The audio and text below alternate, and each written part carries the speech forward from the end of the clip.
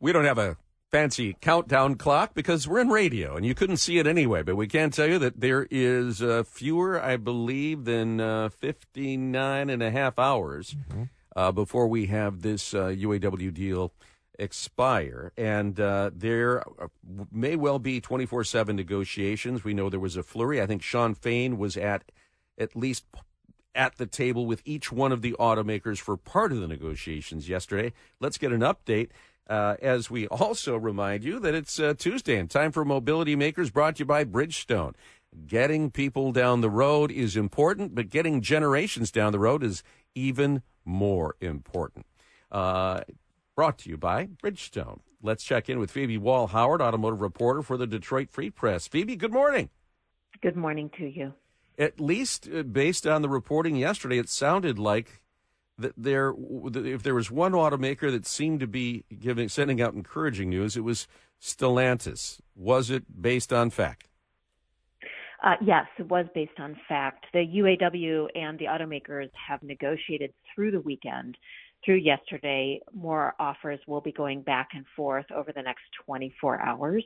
Stellantis executives were particularly rough on the UAW in the beginning, and they are the first to put out a letter to salaried workers with an update saying they're making good progress, and so that's the first update in writing.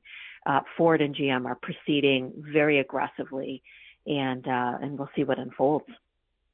You know, Sean Fain says it's Phoebe, that it's unfortunate that the companies have waited until the last moments to get focused. I mean, that's usually what happens in these types of negotiations. When it gets close to the reckoning bell, everybody gets serious and to try to avoid a strike. It's an interesting situation.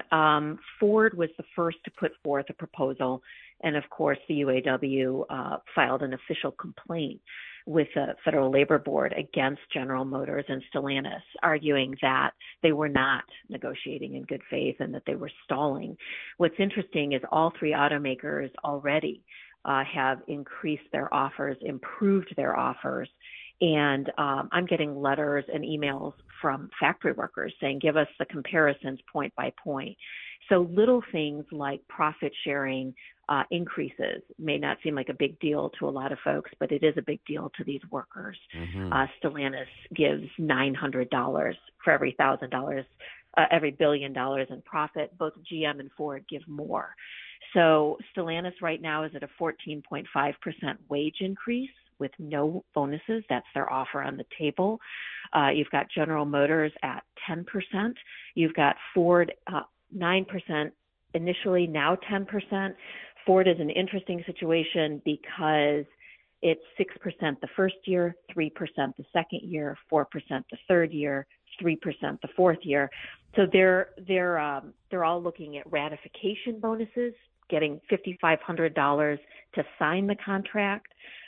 These are very aggressive discussions, not, frankly, very, very different environment than what we covered in 2019. Very different in terms of level of detail and both sides drilling down.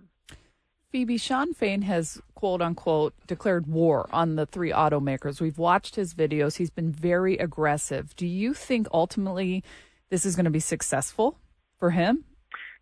I think it depends on your definition of success. Part of what Sean Fain is doing on behalf of the UAW and partnering with unions like the Teamsters is he is not just fighting for UAW hourly workers, he's fighting for all workers, and he would be the first to say that.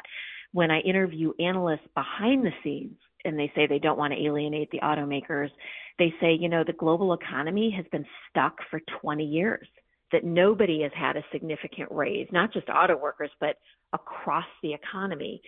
So Sean Fain has stepped into the spotlight and sort of become a superstar, honestly. You know, when we go out into the field, people agree and disagree with his tactics, but they appreciate the fact that everyone is talking about compensation for everyday workers.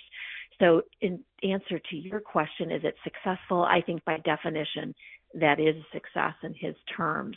But we are seeing more increases already. If you remember, the first thing the union said from the outset is they wanted double-digit wage increases. people laughed and said it was a ridiculous concept. Mm-hmm. At this moment in time, all three automakers are proposing double-digit increases. You know, it's interesting, and maybe I'm stretching the parallel, but in terms of when you talk to the rank and file, they say, he's in there fighting for us. We want a fighter. Well, it's not unlike what some Republicans have been saying about Donald Trump, that is something that they prize, that they feel they've got a grievance and they want somebody that will fight for them on that and get that grievance resolved. What has Sean Fain given up? Do we know? Are they still talking about a 32-hour work week? Can you demand a double-digit wage increase while saying you're going to work 20% less? Sean Fain and the UAW have dialed back some of their requests, but we'll find out in the next 48 hours. Really, I would say the next 24 hours. So I don't think they're putting that on the table. I think there's flexibility in the negotiation room. When we talk to the people behind the scenes confidentially and ask on both sides what's happening, there is more flexibility, but there is more push, and in a way that the automakers haven't seen, and they're reexamining what they think is worth it right now and what's possible. Frankly, some of the automakers are seeing more possibility in terms of money than they have in the past. Again, this is an industry that these workers only pay 3% on health care, whereas, all of us, the average is about 30%. They get 401k, so there are solid benefits. But again, what's so fascinating is you mentioned Donald Trump, and a lot of these folks, whether they're Democrats or Republicans, they really do want to fight.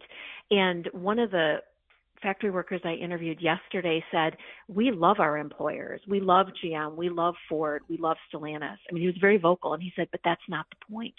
The point is we're all going backwards, and now's the time. So nationally, people are watching Detroit, and we'll see what happens. The automakers are mindful of that. This is a sensitive time, but the fighting is not happening in the negotiation room. The tone in the public is very different than what's happening in the negotiation rooms. That's a really good point to make. So what should we be watching for today, Phoebe? Well, we have 48 hours. It is essential. Really, I think of the three automakers, Stellantis is putting forth a very optimistic tone. Again, remind yourself, Stellantis employs about 43,000 workers, GM about 50,000, and Ford has the most at 57,000. I suspect Ford will lead the way. You've got some automakers who really want a deal done by today. You will have versions going back and forth. And of course, the auto show, you've got Ford revealing the F-150 tonight. So a lot is happening. The next 24 hours are essential, but nobody wants to go down to the wire at 11:59 on Thursday. So today and tomorrow are crucial. We think that at least one automaker will have a tentative agreement. That's the goal we're hearing behind the scenes. But these companies are very aggressive about getting something done. Yeah. And we will be watching for the latest developments in the Detroit Free Press under Phoebe Wall-Howard's byline and elsewhere. Phoebe, thanks for your time this morning. Thank you so much. Thank you. We know it's going to be a 24/7 assignment for the next 3 days. She seemed to think that deals could be done. Yeah. Like strike is not looming. Yeah, I'm not so sure of that. I think for credibility, I think Sean Fain has to have at least a brief strike. Yeah, to say that may not be long. That he went to the and it may not be every automaker. That's true. May not be, but yeah. Again, it's balancing the rhetoric that we hear versus the tone that we don't hear behind the scenes. Right. And it sounds like, and I thought that was important from her, that it's been very professional behind the scenes. 6:45 on Newstalk 760 WJR. When we come back. The bulletproof train. Who knew you needed one? Kim Jong-un headed to Russia. Not good news for the U.S. We'll get the latest from Fox next.